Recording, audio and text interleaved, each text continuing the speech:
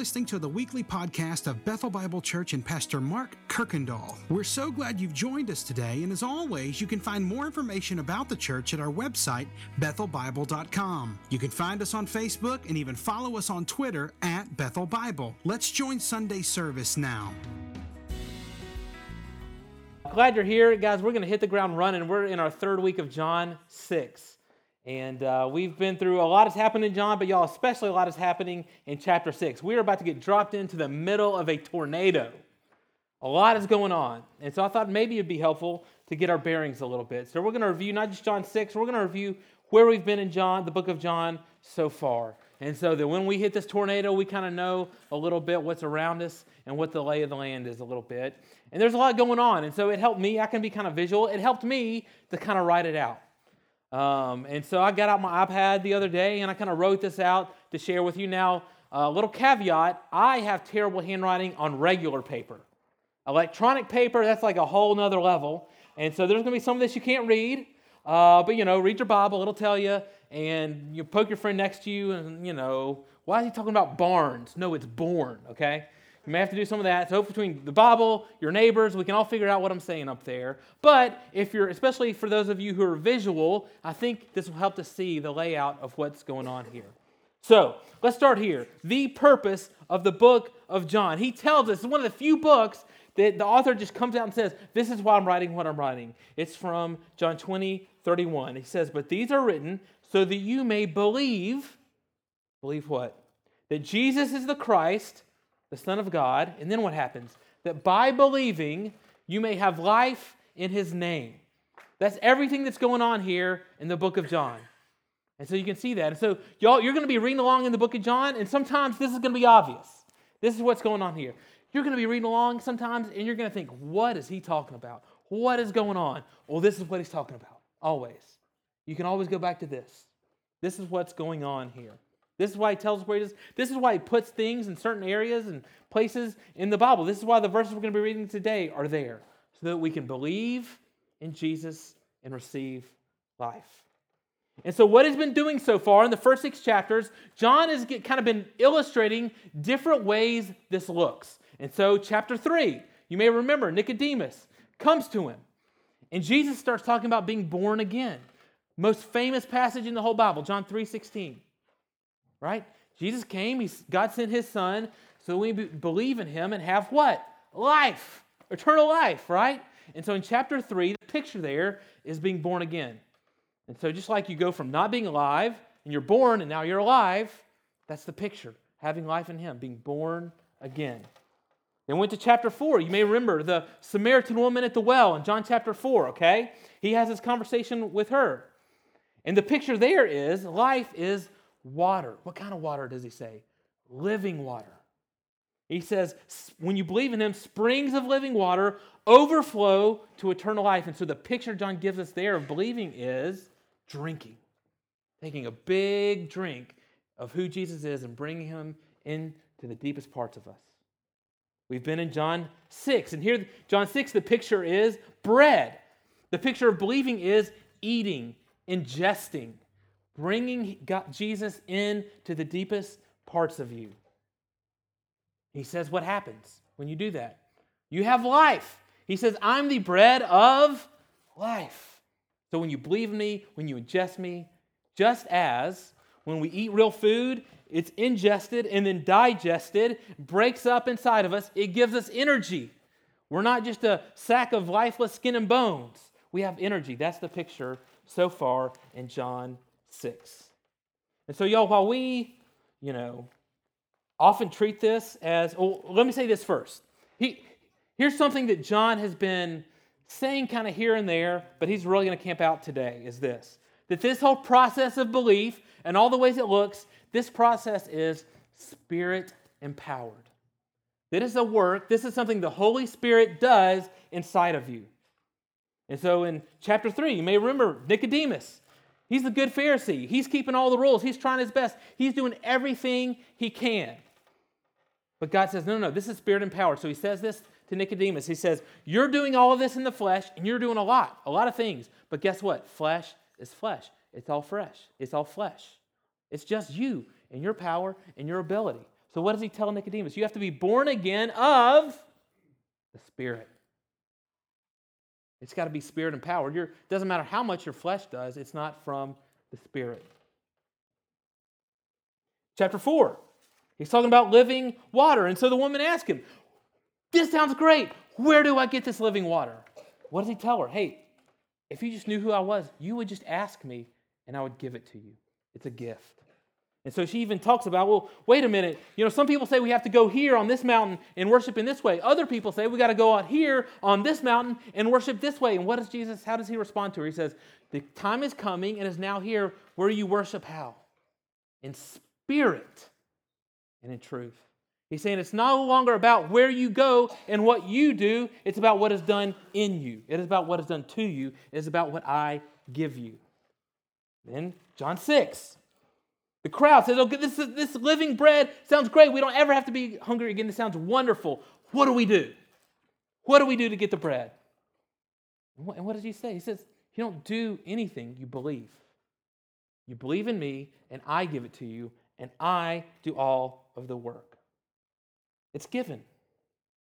And so, this whole process, while usually, and rightfully so, we treat this as great news, as good news. And that's what the word gospel means. It means good news. And it is. And usually when we're preaching it, when we're studying it and doing Bible studies and talking about it, reading about it, man, there's a lot of joy, there's a lot of celebration for God's provision, and rightfully so. Here's what we're going to find out though this morning. We're going to find out that this message is offensive. We're going to find out that this message is actually really, really difficult. In fact, y'all, I get the privilege of preaching something to you that when Jesus said it, he went from 12,000 followers to about 12. When Jesus preached this message, thousands said, we're out. We're not down with this. Forget this. So, this week I thought about the book. You may have heard of the book, How to Win Friends and Influence People. Today, Jesus is writing the book, How to Lose Friends and Offend People. It is a course on how to do exactly that. So what about this process could possibly be offensive? Well, really two things. Two things he's going to outline. I've highlighted them here. The first thing is who he is. What you need to believe about Jesus. He says really two things throughout the book so far. Number one, I'm God. From the very beginning, chapter 1, he says, in the beginning was the Word was with God, and the Word was God. And he created everything. And he said it over and over. In fact, chapter 5, they get mad at him for healing on the Sabbath. He said, that's nothing. It's not that I heal on the Sabbath. It's that I am God over the Sabbath. Over and over again, this just fires them up. Why? Because if he is God, I'm not. If he is God, then I have to submit to him, not him to me. That was offensive to them. The second thing he says about himself is that he is the sacrificial lamb. And so you may remember chapter 2, John the Baptist sees him coming, points to him and says, behold the Lamb of God who takes away the sins of the world. He was going to have to be the perfect sacrifice that died to forgive us of our sins. Well, what's offensive about that? What means I need saving? It necessarily means that something is wrong with me. It also means there's a whole host of things that if they maybe hoped he was, that he is not. They had to lose that hope. That means he is not just a teacher or just a self-help guru. Just there to kind of help them tweak a few things and become that little bit better version of self that's been in their head for a while, that has maybe been, they haven't quite been able to reach. That's not who he is. It means he's not just a politician. Just there to accomplish their agenda, their platform, reform society in a few ways. It means he's not, and guys, you can just fill in the blank. Just fill in the blank. They all had these expectations, these hopes of who they thought Jesus was going to be that had to necessarily be disappointed. It's the same way for us. If you're going to believe in him, there's some expectations of him you have to let go, and that can be offensive sometimes. And here's the last thing that was really offended. It's this whole spirit-empowered part. It's the fact that he kept saying, The Spirit helps you do this. It's the Spirit that does this, not you. Because, think about this. This is why this is offensive. If He accomplishes it, then I don't. He's saying not only do I have to die for your sins, I have to empower you to believe that I did. Here's why this is difficult. It's because each and every one of us has inside of us a little me monster that the Bible calls the flesh. It's our natural, fallen, sin-loving self. And you know what the flesh wants? It wants it to be all about me. Let me earn it. Let me be important. Let me be worthy. Let me get what I want. And when Jesus comes along and says, you know what? It's not about you even a little bit. That me monster doesn't like that. That me monster tends to get kind of riled up, get angry, start kicking and screaming, and it will get offended. You know, Jesus bats 1,000. The question in the story is not, will you be offended? Everyone does. Even those who stay say, man, this is really hard. This is offensive. I don't quite know what to do with this. I wish Jesus wouldn't talk like that. And it's the same I'm convinced it is the same for you and me. If we follow Jesus long enough, at some point our flesh, our ego, our me monster is going to lash out. It's not a question of if, but when. And so that makes the real question, when that happens, will you keep believing in Him for life? Go back to the first thing we wrote on the board. That's the purpose of all of this. Will you believe in Him and receive life? Story today, listen, thousands didn't. Thousands said, we will no longer believe in Him for life, but a few did. And let's find out why. Let's read John chapter 6, verse 60 through 71. When many of His disciples heard it, they said, this is a hard saying. Who can listen to it? But Jesus, knowing in Himself that His disciples were grumbling about this, said to them, do you take offense at this? Then what if you were to see the Son of Man ascending to where He was before? It is the Spirit who gives life. The flesh is no help at all.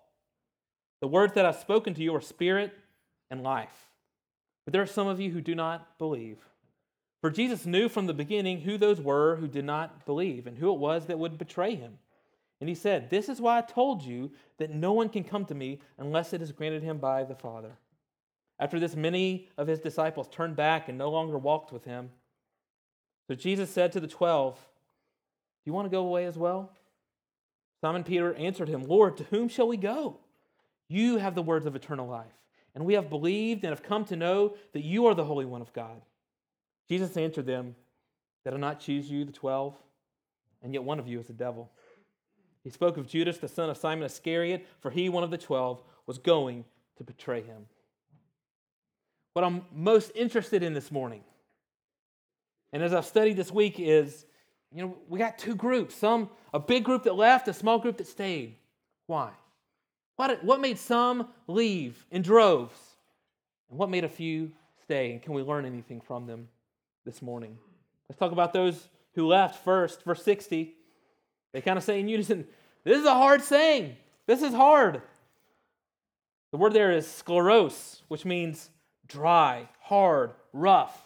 And so is used figuratively for anything or anyone who was seen to be unyielding, unwilling to give. It created great discomfort. And so people could be called this, any kind of distressing news or challenging concepts would be called hard in this way. But listen, they weren't hard to understand. That's not what's in view here. They're not confused. They're not walking around being like, what's he talking about? There's a clarity of what he is saying. It's not hard to understand. It is hard to accept. That's what's in view here. And so to keep the food metaphor going, they're choking on what he's saying. It is hard to swallow what it is that he is telling them. And in verse 60, the whole crowd agrees. They kind of have this rhetorical question. Who on earth can listen to this? Who can accept this? And the answer in their mind is nobody. That's how hard this is. So verse 61, grumbling, and Jesus just looks at him and says, does this offend you? Do you take offense at this? The word there is scandalizo. You hearing that word, scandal? Is this a scandal for you? The word, it's the same word that Paul would use when he says the cross is a stumbling block to some. He's saying, is this tripping you up? Is this calling you to stumble and fall on your face? Answer, yes. Yes, it is. So it's worth asking, why is this so rough for them? Why is this so hard to accept for them? Y'all, D.A. Carson he's kind of the go-to commentator for much of the book of John. He's the guy that all the other commentators quote. And he pointed out three things that offended the crowd here. First is this. Y'all, they were only interested in the benefits of Jesus. They were blessing chasing, following him for what he could do for them. So in the moment, right now, it's food, it's miracles, it's all different kind of provisions. In the near future, that was going to be political. They were going to kick the Romans out. He was going to kick their oppressors out, and that's why they're following him around. But they were following him, right? They're buying in, they're believing in his miracles, they're cheering him on, they're calling him the Messiah until he stops performing for them. And then they're offended. And they say, hold on, Jesus. We're here for what you can do for us, not for you to tell us what to do. How about you stay in your lane a little bit? And he refuses. Second, they're offended that they can't control him. See, they kind of thought this was an election. You know, us, the crowd, we've nominated you, we elect you, and now you do what we want you to do.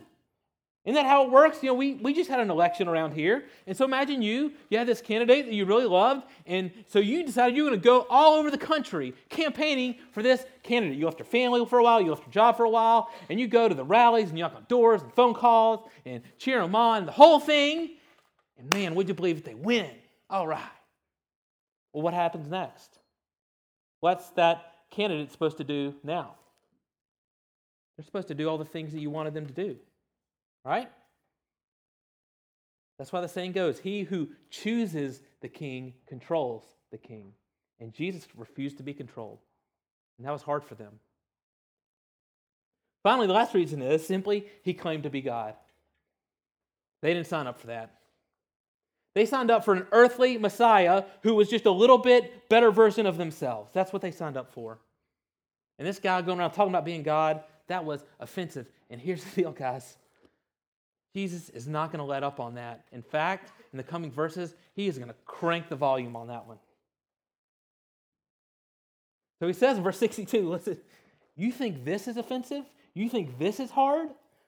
What are you going to do when you see the Son of Man ascending? That Son of Man, that's a reference to Daniel 7. You can go read it. Daniel 7, there's the Son of Man, and he is the one who is worthy, all-powerful, given all authority. He's given an everlasting dominion and glory over all kingdoms. It says that every person, all people, all nations, all languages will serve this Son of Man. And Jesus is saying, you're looking at him. That's me. I am completely supreme, have all sovereignty, all authority, not just over this little kingdom right here and the argument and the fight you have going on with the Romans. All kingdoms, all people are here to submit to me. And that's immediately what they would have known when he called himself the Son of Man. And he tells them, okay, this Son of Man, this one who's all-powerful, has all authority, he's going to ascend, not up for the first time, but what does he say? To where I was before. What do you mean where you were before? Well, he's saying, guys, I've existed for all eternity with the Father. I'm just visiting here. This is where y'all are from. This is not where I'm from. And so he's doing two things. He's affirming his eternal pre-existence as God, and he is changing the focus of his work from what they thought it was going to be. You can imagine, you're picturing God to Jesus kind of be this politician. All right, let's kick the Romans out. Let's make our own empire. Let's do this thing. And then you see him ascend. Whoa, where are you going? No, we're not done here. Come back. And so him ascending is, for them, it would be the final goodbye to this earthly Messiah that they wanted him to be. all the things that me monster in them wanted God to do for them. So that's what Jesus is doing. By claiming his authority, by redirecting the focus of his work, he is launching an all-out attack on the me monster. So then in verse 63, he returns to the same theme we've seen over and over and over again. My words are life is what he says. That's why I'm here, to offer you life. But I have to give that life through the Holy Spirit as a work of the Holy Spirit. And y'all, he says a thing that I really don't like. Not even a little bit. He says, the flesh is no help at all. To which I want to say, like, how about a little bit? I mean, there's like this Grand Canyon between you and me, but like, take a step. I mean, I left my family for you. I'm following you, and we don't know where our meal's going to come from. And all these people, they want to kill you, but I'm leading the pep rally for you. Have you seen Johnny over here? What a scumbag he is. I mean, surely my flesh is like better than his flesh. And Jesus will have none of it, guys. None of it. No help at all. I studied the Greek of what that means. You know what it means? No help at all. That's like my last grasp of hope, you know? No, that's what it means.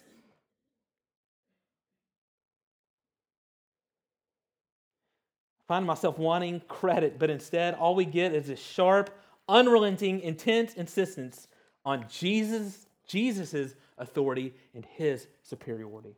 So if I was going to sum up, I think what Jesus is trying to say here, it's this. Listen, gang, God does way more than you think, and you do way less than you think. Does that offend you? Well, for thousands that day, the answer was absolutely yes. And here's what I think the core offense is. Beneath what's lying under the surface of those other three reasons, the core offense is that Jesus demands that we utterly depend on him. Again, they believed Jesus was the Messiah. They believed he could do miracles. They believed he was king of Israel. But when he said, you have to eat my flesh and drink my blood, he's saying, you're not good enough. I'm going to have to die for you. Everything is going to have to be by grace, unearned. Your own goodness isn't enough. God doesn't owe you anything for your efforts. You thought all your good deeds were righteousness? Wrong. They were just filthy rags. Your flesh is no help at all. I got to tell you, if that message was offensive then, I think even more so today. You have to pick one reason. The reason most people choke on Christianity, the reason most people find it hard is because it says unequivocally, you are a sinner. You fall short of the law of God. You fail to love God. You fail to love your neighbor as yourself. Therefore, Jesus Christ has to die so you can be forgiven. And that's the only way. And he's the only way. He does way more than you think, and you do way less than you think. And so many left, thousands, in droves, left on that day. No longer willing to do what John is calling us to do, believe in him for eternal life. But a few stayed. Let's talk about those who remain. Peter speaks for them here. You read closely what he says. It's amazing. He follows almost exactly this summary, this purpose of John. First, he asks this question: to whom shall we go? God, I think this response, in a strange way, it's beautiful. It is far from ideal. Okay? So, husbands, let me invite you. If your wife ever asks you, hey, are you going to leave me? Don't say, well, where else am I going to go? Okay? It's not, don't do that. Oh, I'm getting fat and bald. What else? Nobody else will take me. Don't do it. So, it's far from ideal, right? But I think in there is some honesty and some dependence on Jesus. Think about that statement.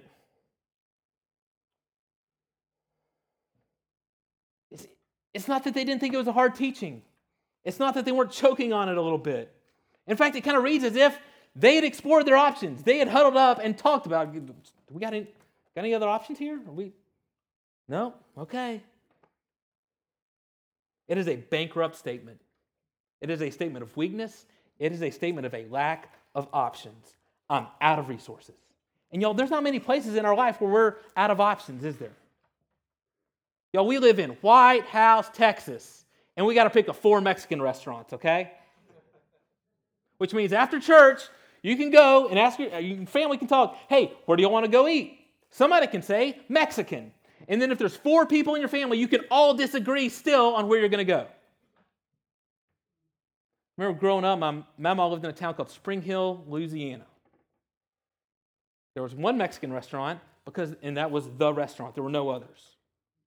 And so after church, no one asked, hey, where are we going to go eat? What restaurant are we going to go to? You're out of options. You got one option. That's all you got.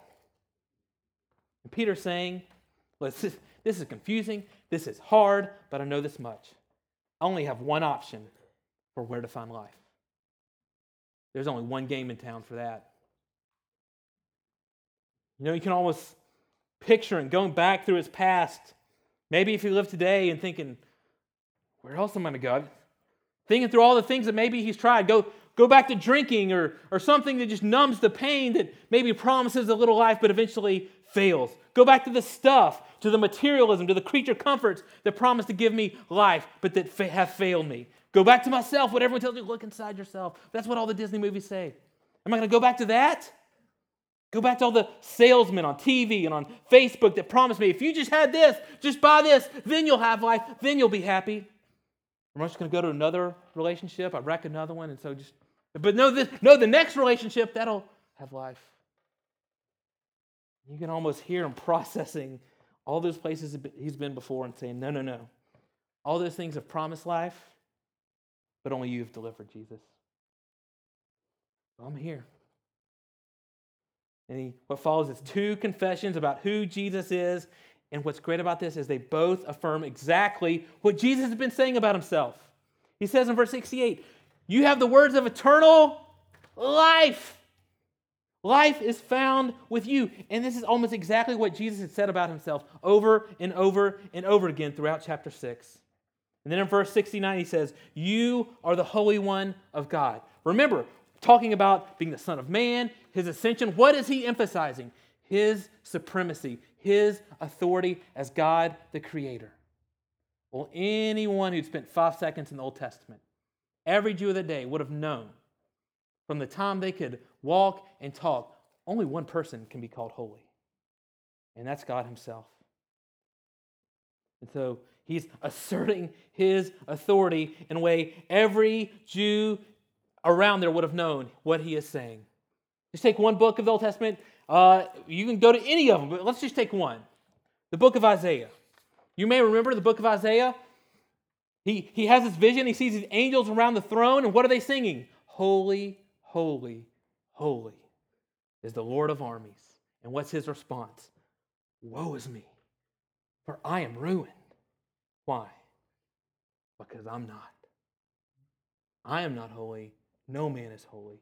Only God is holy. In fact, 62 times Isaiah writes about God's holiness. 25 times he refers to God specifically as the Holy One of Israel. So for Isaiah, throughout the Old Testament, the defining characteristic of God is his holiness, and that's exactly what was in Peter's mind when he calls Jesus the Holy One of God. Peter is saying he's gone on this journey that John wants us to go to. Back to the beginning of the purpose. Hey, I have believed. He even says, we have come to know and to believe. What? In who? Jesus. That he is God, that he is sovereign. And since we have done that, what have we received? Life. You have the words of life. That's the confession that Peter makes. What Jesus does? Jesus says, bingo, you got it. But let me tell you how I know that. Or let me tell you how you know that. Because of me. It's because of me. And listen, I got to tell you, if nothing so far has been challenging, if nothing so far has been a little offensive, buckle up. Here we go. Let's say it's you, or let's say it's me, who was Peter. And man, thousands are leaving, the mob's leaving, and Jesus turns to you, kind of a challenging question. What about you? Are you going to leave? And man, you nail it. I mean, right answer. What's supposed to come next? maybe a little pause, a little pat on the back. This is what I'm thinking. Wow, Peter, you are so smart. You're so spiritual. You get it. Unlike those other imbeciles that are leaving, they don't get it, but you do. You get it. That's not what Jesus does. Right after the confession, immediately when we would expect applause, Jesus says, I chose you. You know that, right? I chose you. You didn't do this. I did this. The me monster would never say that on its own. This is the work of the Holy Spirit. I did this. This is challenging for me. It's almost as if Jesus can sense just this little bit of pride rising up in Peter. That I have come to know. I mean, I can't speak for the other yahoos out there, Jesus, but I believe, right? And Jesus he snuffs out any last remaining ember of pride. He won't even allow even a whisper of our human pretension. And he just snuffs it out. But can't the flesh count for just a little bit? No. You didn't do this. I did this in you. And so he says in verse 65, this is why I said, no one can come to the Father and come to me unless the Father grants it. This is Spirit-empowered stuff here. He even emphasizes in the last two verses, in verse 70 and 71, and even you can back up, he alludes to it in verse 65, that he is complete in control. He talks about his foreknowledge. He says, listen, I know who's mine and who isn't. And so when the crowd leaves, I'm not disappointed. I'm not surprised. I'm not frustrated. Things are not out of control for me. In fact, from Jesus' perspective, he hasn't lost anyone. Not one. And he even goes on to say, even those of you who remain, there is one of you who will betray me, but he's not in control. I'm not surprised. I know all of you are, but I'm not. He's saying, even when it looks like evil is winning, even when it looks like the crowds are leaving, I'm still the Son of Man who will ascend back to where I come from. I'm still completely sovereign and have complete authority. Does any of that sound harsh yet? Any of that sound hard to accept? It was for me this week. And I found myself over and over again asking, this is true, but why can't you just mention that for a verse and move on? Why is this here? If this is all here so that we can believe in Jesus and have life, how does that work with a teaching that may be difficult or hard? I think there's a few things Jesus is trying to teach us. The first is this: follow Jesus for who he is, not for what he does. Follow Jesus for who he is, not what he does. We've talked about this. They were disciples. They were following. But as long as Jesus delivered, and this is what you and I can do so easily. We turn Jesus into a little bit of a business partner. Where I'm willing to invest in you as long as there's a return. As long as it's a good deal for me and as long as you hold to your end of the bargain. And so, that bargain, I don't know what bargain you have with God. I have my own bargains I try to make with God. And so, I'm with God as long as he helps my family, as long as he helps me be a better me, as long as we both agree that this bad thing will never happen. Right, God? We're on the same page. I follow you, I do the things, and you make sure this never happens. That's our bargain. You follow him long enough, he will eventually disappoint you if you are just after his stuff. And listen, guys, I think, here's one of the reasons this is hard. I think all of us initially come to Jesus on these terms. Why? Well, it's because we are hungry and he promises to feed us, right? He is a provider. He can help your family. He can bring you joy. He can help you manage your finances. He can help you in your relationships. He can give you abundant life. He is a provider in many, many ways. But I think this is how it works. You may initially come to him in that way, but you will not keep following him unless you move beyond the benefits to the person. Let's say it this way. You may come for the provision, but you won't only stay for the person. And that's the only way to explain people like Paul. How do you explain Paul? who can endure loss of reputation, loss of career, imprisonment over and over and over again, beaten almost to death, and yet in the midst of that can say, I count it all rubbish. I count it all loss if I can get wealthier, if I can get happier. That's not what he said, right? All loss if I can get him. I'm in it for him. That's how Peter can say, that's how he can remain amidst this abrasive teaching, amidst the crowds leaving. You have life. I'm here for you, not just for what you can do. I'm convinced that so often this is why Jesus brings hard times and hard teachings. Because he wants to be our God, not our vending machine. When following him is hard, determined to follow him for who he is, not just what he does for you. The second thing is this. When God is killing your flesh, look for new life. When he is killing your flesh, look for new life. Why is Jesus being so harsh? Why is he being so unrelenting? You may ask, why is a doctor so harsh with cancer? Remember John 3:16. He's here to offer you life. That's what he is after. But our old flesh, our old sin patterns are like a cancer. And left alone, y'all, they will kill us. And so he has to go cut it out sometimes so that you can live. You know, there's a pattern in the Bible. There's the same pattern for everyone that leads to new life. And it's this. First comes death, then comes new life. That's a pattern for Jesus. He's up here talking about his ascension. Man, how amazing. Well, what came before the ascension? He was crucified, dead, buried for 3 days. And then came new life. And he invites us to follow in that same pattern. Romans 6. There's 100 verses you could go to in the New Testament to talk about this. But let's listen to, I'll read quickly, Romans 6, 4 and 11. It says, we were buried, therefore, with him by baptism into what? Into death. In order that, just as Christ was raised from the dead by the glory of the Father, we too may walk in newness of life. So you also must consider yourselves dead to sin and alive to God in Christ Jesus. He says there's new life in the Spirit, but to get there, there has to be a death to our me monster. And we follow in the same pattern that Jesus followed in. And so you know what? Because God loves you and wants to offer you new life, he will sometimes attack your flesh. He will. I know for me, the times I've been angriest with God, in retrospect, I can see was when he was dealing with my most closely guarded idols. It was when he was the biggest threat to the me monster in here. That's when I've been the angriest at him. And so we get offended in the way you may picture a tumor being offended at the surgeon who's there to destroy it, cut it out, and kill it.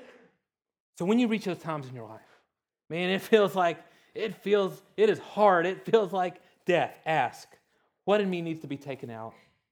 What has been competing with Jesus for supremacy in my heart? And so I'll just give you an example.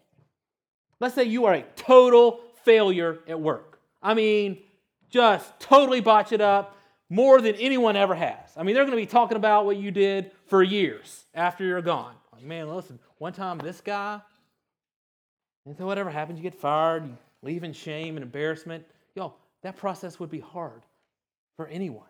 It would feel like death for anyone. But maybe through that hard process, God is freeing you from your job's ability to determine your worth. For your job's ability to tell you that you're happy and you matter. And so through this process, you figure out that job was promising you life and it cannot, in the end, deliver. And so in the midst of that, here's something you can do. You can look to him for how he may be offering you new life. And when you look to him, you know what you'll see? Man, I was failing in my relationship with him way more than I've ever failed at any job. And how did he react to that? He fired me. He sacrificed his life for me. He loved me more than anyone ever has. And that's life. And so guess what? Next time you get a job, it's just a job. It is not a God in your life anymore. You have been set free from something that enslaved you. Don't you see? Through that difficult time, God killed something in me that was enslaving me in order to give me true life in Him. So when you feel like God is killing your flesh, look to Him for new life. Last one is this. When it looks like you're losing, trust that He is winning. When it looks like you are losing, trust that He is winning. Have you asked yourself, why does Jesus bring up Judas twice? All I did was read 11 verses to you, and He finds a way to mention Judas twice. And it's only chapter 6. We got a lot of time before that's all going to go down. It's like Jesus went and found the wettest blanket He could find to throw on the fire. Why is He bringing that up? You know, as hard as some of His teaching may be, I think for the disciples, maybe there was some comfort in His words. And I've struggled this week on what this looks like and how to say it, but I think I would say it like this. In the hardest times of your life, when your life looks like it is most spinning out of control, in that moment, the clearest picture you can get of God's sovereignty, it can be like a drink of fresh water in the middle of a desert. Think about it. Jesus is bringing up the 2 times what will most look like to the disciples they are losing. This time when thousands are leaving, but there's a time coming soon when one of them will betray Jesus. They will watch who they thought was God and Messiah. They will watch Him be crucified, dead, and buried. And even though just one of them betrayed Him, the rest of them denied even knowing Him in His moment of deepest need. You know what this is? This is a Saturday truth. Where yesterday was Friday, and we watched all of our hopes dash, and it feels like we're losing. Listen, Sunday He was going to raise again. He was going to ascend back to where He was before, but they didn't know that on Saturday. They didn't know that yet. Listen, here, everybody's leaving Him in droves. They didn't know we would be here one day. On those 11 people, God began to build His kingdom, His church that spread to the ends of the earth. We're all here, not because of the thousands, but because of the 11. But they didn't know that then. And so then it just looks like they're losing. But Jesus says, I'm winning. I am winning. This is all part of my plan. So I think one of the reasons this is here, so when sorrow, sickness, challenges fill our life, when our life feels totally out of control, we can get the clearest picture possible of God's sovereignty. We can trust no matter what, no matter how it looks right now, He is winning, even if I am losing. And what does winning look like for Him? Let's go back to where we started. Back to the purpose, not just of the whole book, back to the purpose of these words, so that you can believe in Him and have eternal life. He is working so that people can receive life from Him. And y'all, this is a work that neither the crowds, nor Judas, nor angels, nor demons, nor principalities, not even death itself could stop this purpose. So I'd encourage you this morning, when you're angry at God, and you will be, when you don't understand God, and at times you won't, when you think He isn't being fair, and I promise, follow Him for any period of time, and you will think that. Here's my plea today. Don't bail. Don't leave like the 12,000. Stay like the 12. Let the surgeon do his work in you. Follow Jesus for who He is. Look to Him for new life and trust that He is winning. Let's pray this morning. Thanks again for listening to the podcast today. We hope that you were blessed and encouraged. And if you have any questions or comments, we want you to let us know. Simply send your thoughts to questions@bethelbible.com. Thanks for spending time with us, and be sure to join us next week on the Bethel Bible Podcast.